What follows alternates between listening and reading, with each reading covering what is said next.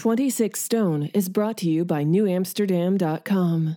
Imagine a world where creatives always have a key to the city. Use promo code 26Stone for 26% off your entire order. That's KNEW Amsterdam.com. newamsterdam.com. Welcome, citizen.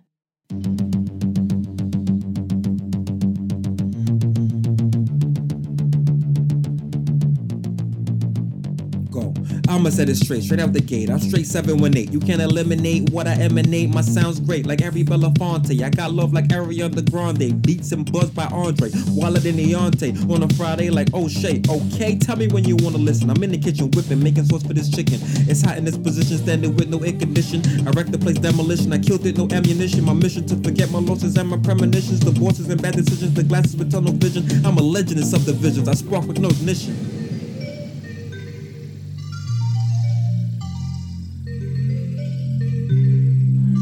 26 Stones the show, Flobo's the host.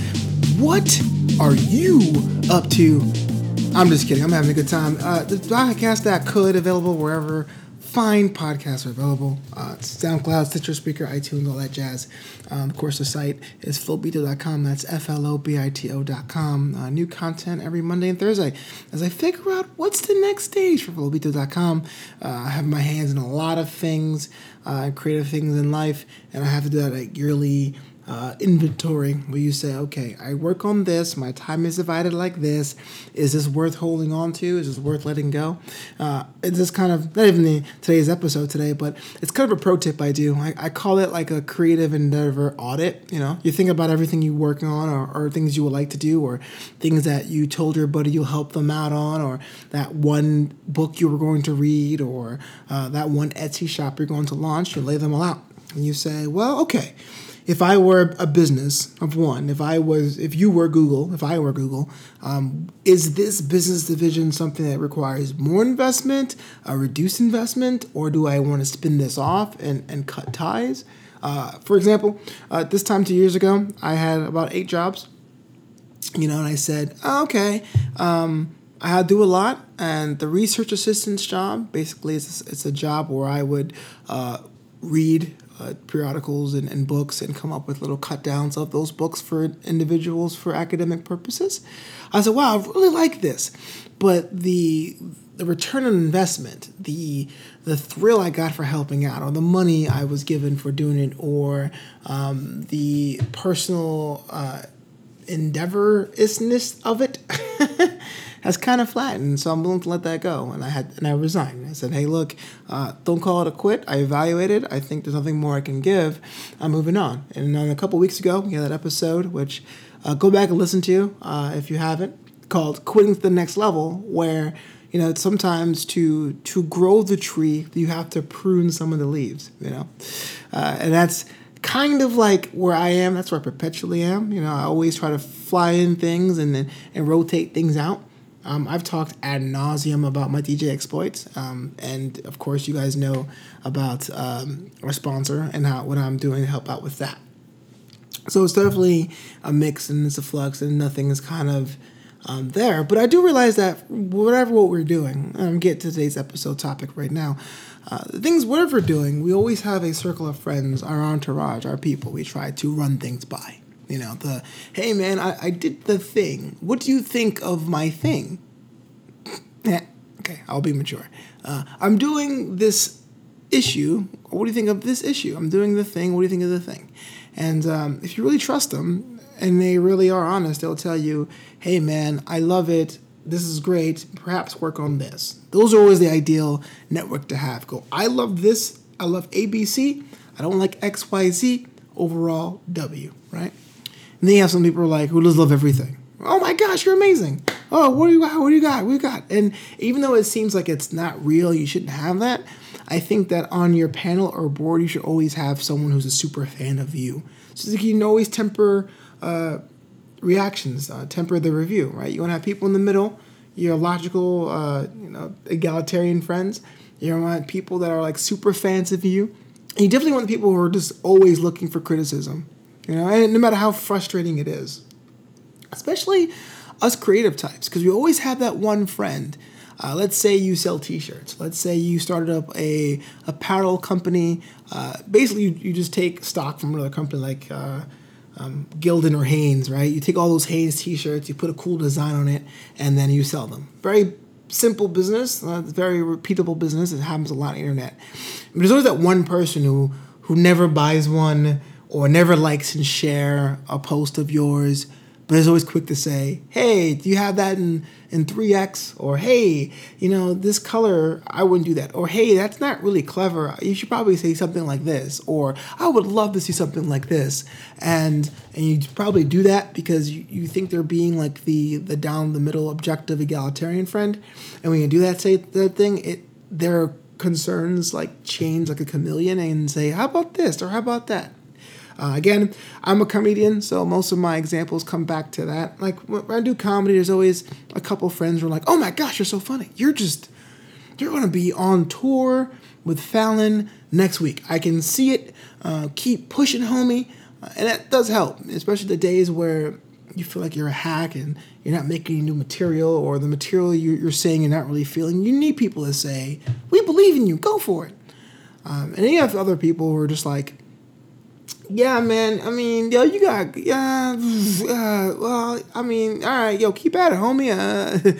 And those hurt, but those are also important as a comic. But the third type I was saying is that the people who are like, oh, man, I would love to come out to one of your shows. When's the next show? Oh, it's Thursday in Burbank.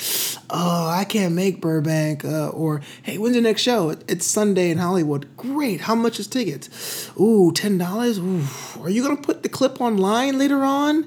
It's like, well, how am I supposed to grow?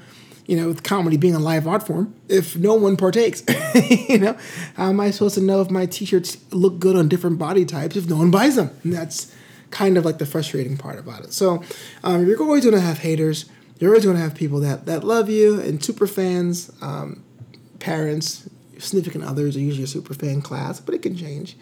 But I want to talk to you about the fourth class of people, not the people who all automatically love you, not the people that automatically hate you, not the people who that try to play the middle, or not even the people, the fourth type we mentioned, not even the people that pretend to be one but really are just not wanting to engage.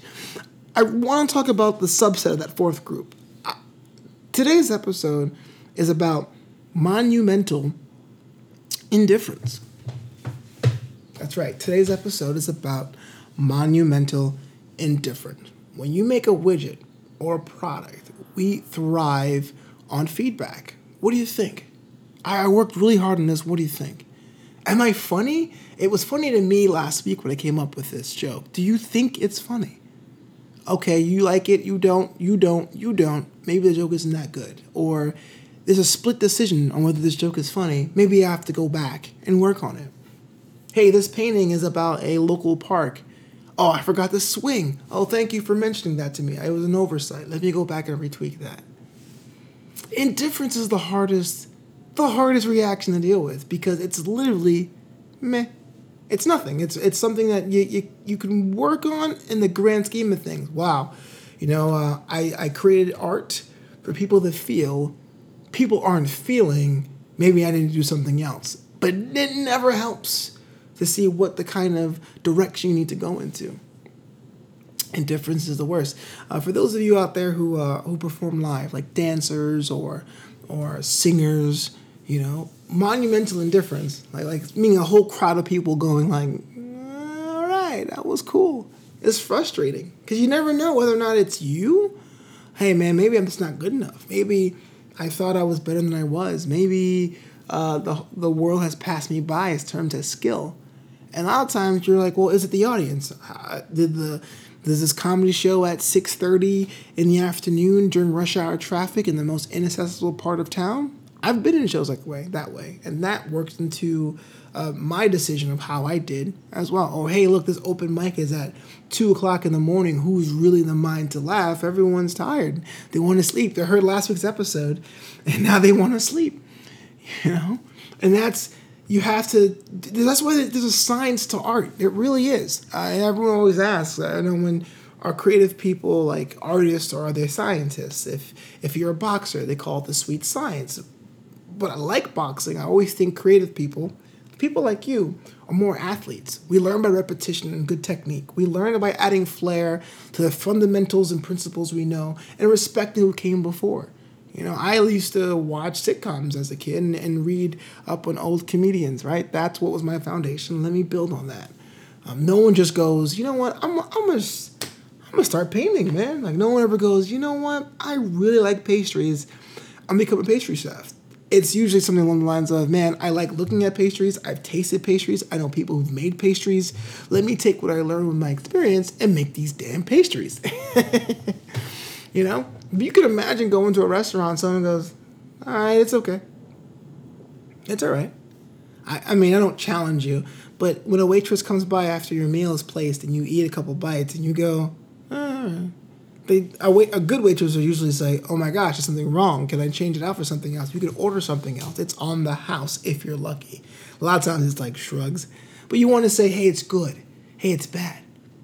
In professional wrestling, they said the worst chant you can get, not cheers, because that means they love you, not boos, because that means they could potentially love you, but at least respect that you're the bad guy, if that's what's the whole point of it, right? Even if you're unintentionally a bad guy and people will boo you because they feel you're not as good as your opponent, that's still something you can work with to your advantage. That means they feel something about you. The worst reaction is nothing. It's, as they say, the old Doors chant, or boring. It's boring, but like a lot of wrestlers would say, the Doors chant, Doors, boring.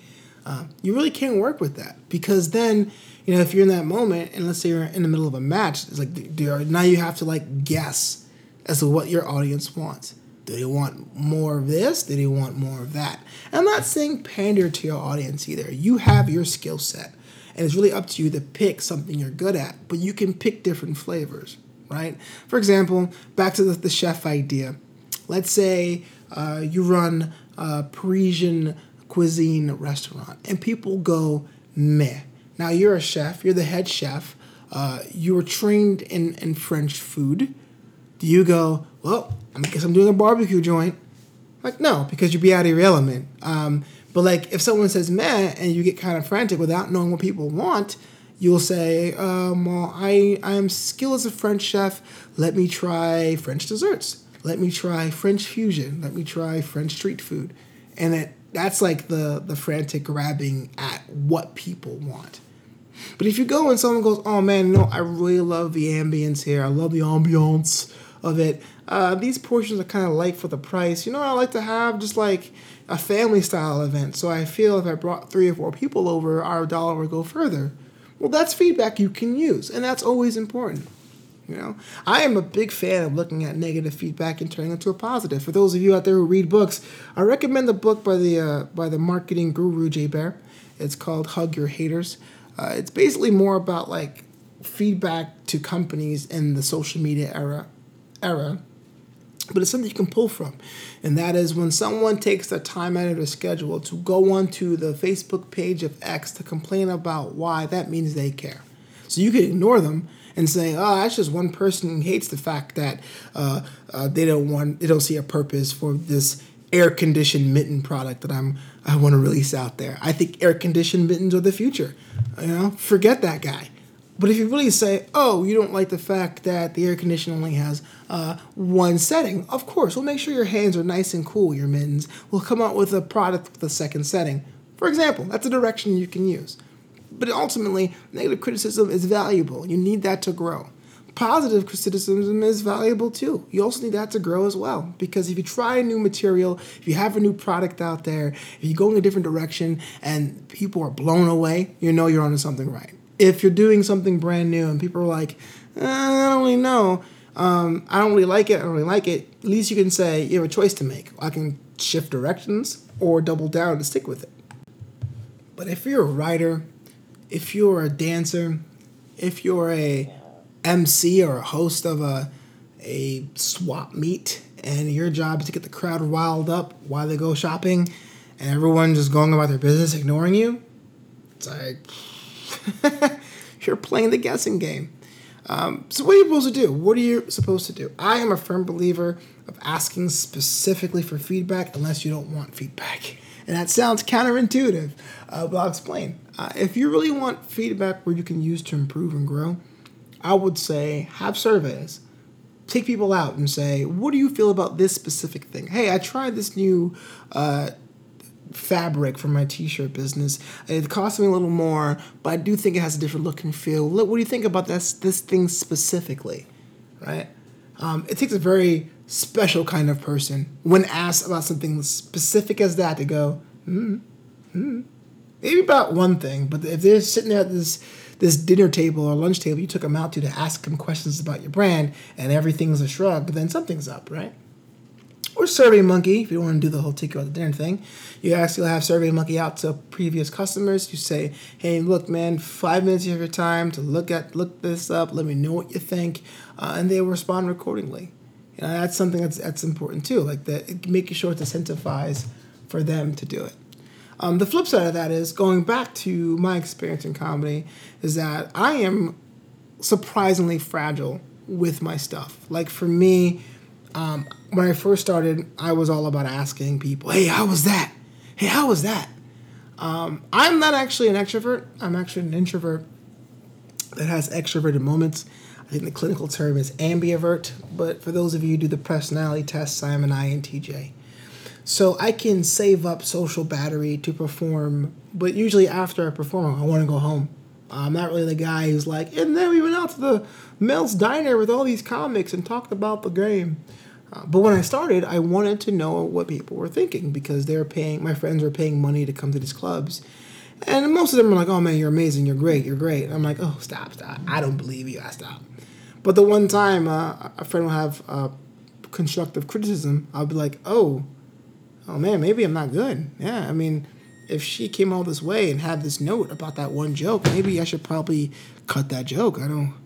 I became absolutely miserable. So people realize I don't really ask my friends for feedback anymore. When it comes to specifically my comedy, I feel like if they have feedback about that, they'll let me know. If I invite you and you show up, that says one thing. If you go, hey man, that new bit, great. If it's like, I wasn't really feeling that, and some friends have told me, friends of the show, this girl came up to me after the show and was like, yeah man, I came to your last 3 shows and not only those were the same jokes, I figured out really feeling it, and that hurt like heck, but she was right. Like once I stopped and soul searched, I'm like, yeah, you're right, I was kind of phoning it in because I was emceeing the show, I was hosting the show, and I was trying to get into hosting mode, and I phoned in my jokes, but good call for catching that. I'll make sure to give you something hot next time.